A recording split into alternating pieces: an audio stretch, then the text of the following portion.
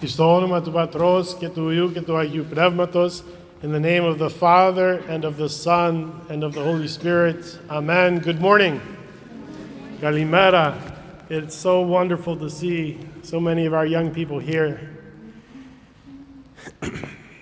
We stand 2 weeks, just shy of 2 weeks, before the greatest miracle of all, before the birth of our Lord and God and Savior Jesus Christ, before the Nativity, this great feast of the church, where Christ, right here, right to your right, where Christ is born in a cave, where all creation surrounds Christ and the miracle of his birth, where the Virgin Mary is the vessel that brings God, fully God, Christ, to earth, to live with us, to teach us by his example and his teachings, and to give us the greatest gift of all, which is the gift of love, forgiveness, remission of our sins, and eternal life. The whole Easter celebration is only possible because of the nativity that we experience, that Christ is born on earth as fully God and fully human. The gift that Christ gives us, the gift of eternal life, is a gift that we get every single Sunday during the Divine Liturgy. What is that gift? Who read today's Gospel reading? Lenny? You want to say it? What's today's Gospel reading? It's about a rich man.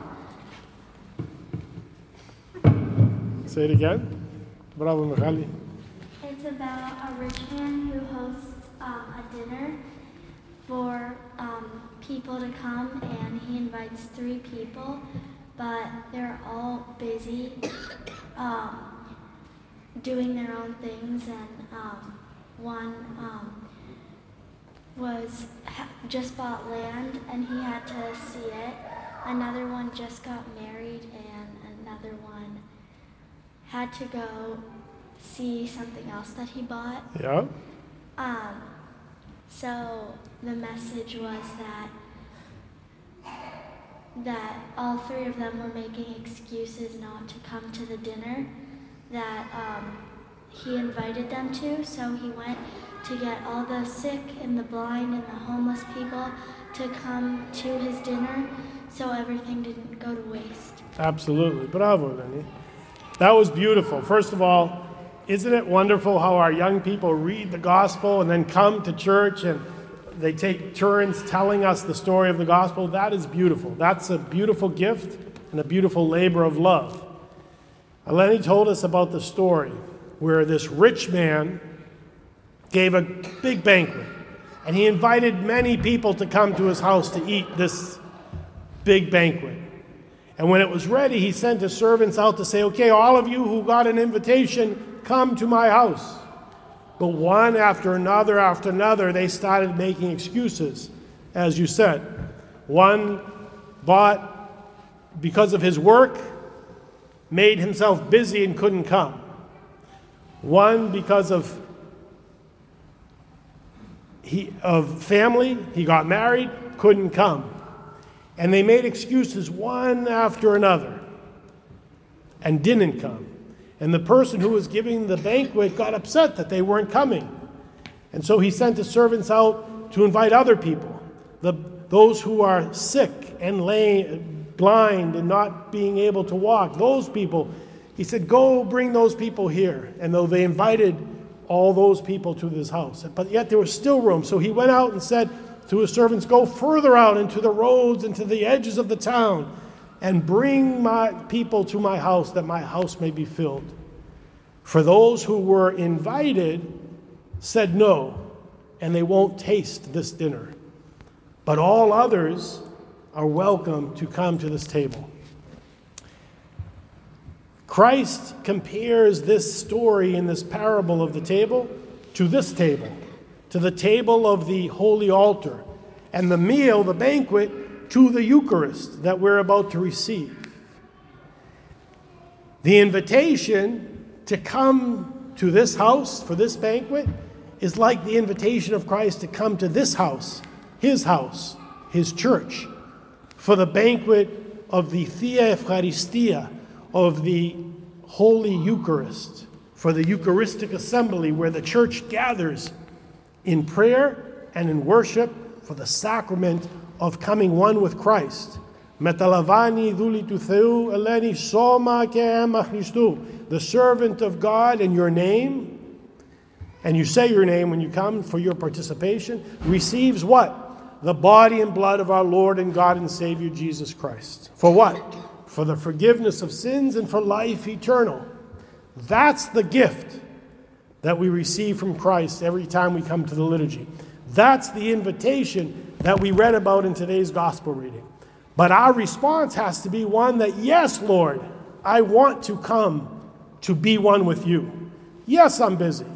I have a job and responsibilities and a family and school and sports and a lot of other responsibilities. But one thing is more important, and that's my life in you. That's my relationship with the newborn child, the Christ child, who's going to be born in this cave. The cave, though, isn't somewhere just in Bethlehem. The cave is in your heart and your soul. Christ wants to be born anew in you, in me, in all of us. But we have to open our heart and soul and mind to want to. And how do we do that? Yes, by coming. Yes, by receiving. But then by going and doing something important for him to help one another. Because when we receive, we must also give. During this season of Christmas, our Sunday school invites all of us in the narthex, in the lobby, there's a Christmas tree. And on that Christmas tree, our Sunday school students have decorated many little ornaments, paper ornaments. Please take one or two of those ornaments. And on the back of the ornament is the name of a child and his age or her age and a gift request.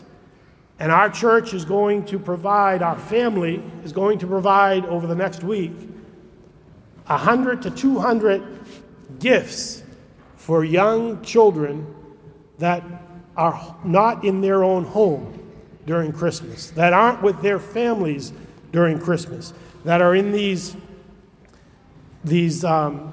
gathering places where they have home for children without families. And so your gift and your love may be the only gift of love that this child receives during Christmas. For the third year in a row, we're going to partner with the Home for Little Wanderers to bring these gifts, 100 to 200 gifts, depending on our love, to children without families. That is one example of how we give back from that which Christ gives us. Another example during Christmas is what? What else can we do during Christmas to help someone who is in need? The Philoptochos is doing something as well. What is that? Do you remember? The sock drop. Operation Sock Drop. Why? Because right here on the streets of Boston, there are a lot of homeless adults as well.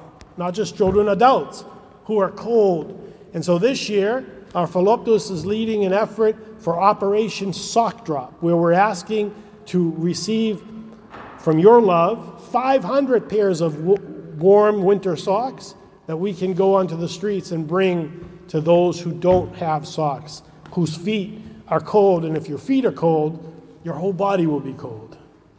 Another way in your own families is to go visit Yaya, Papu, a Thea or Theo, or a neighbor who's sick, who's at home, who's lonely.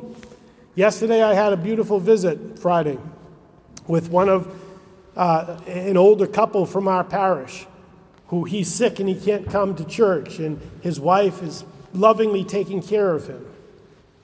We need to go and to be with the people who can't themselves come to church. Eli, one of our seminarians who's in the altar, was telling me this morning about his yaya, who lives in Lowell, who's sick and is at home. And he spent the whole day with her on Friday. That's the most beautiful gift that you can give someone, the gift of your love and your time. This Christmas, let's remind ourselves that the invitation Christ gives us to this altar, to this banquet, and to this Thea Eucharistia is to receive his love and presence in our life and then to give it back by helping someone else that is in need. God bless you. Thank you for your love, your presence, for reading the gospel, and thank you for taking that gift and bringing it to someone who's in need. God bless you. I mentioned this earlier, but some of you may not have been here. This morning before liturgy, before the Orthros, we had a service of charisma, of a service for the reception, the bringing in of somebody who is going to become part of the Orthodox Church through the sacrament of chrismation. And David, who's holding the candle, will come forth now as we call everybody to Holy Communion, to receive Holy Communion in the Orthodox Church for the first time.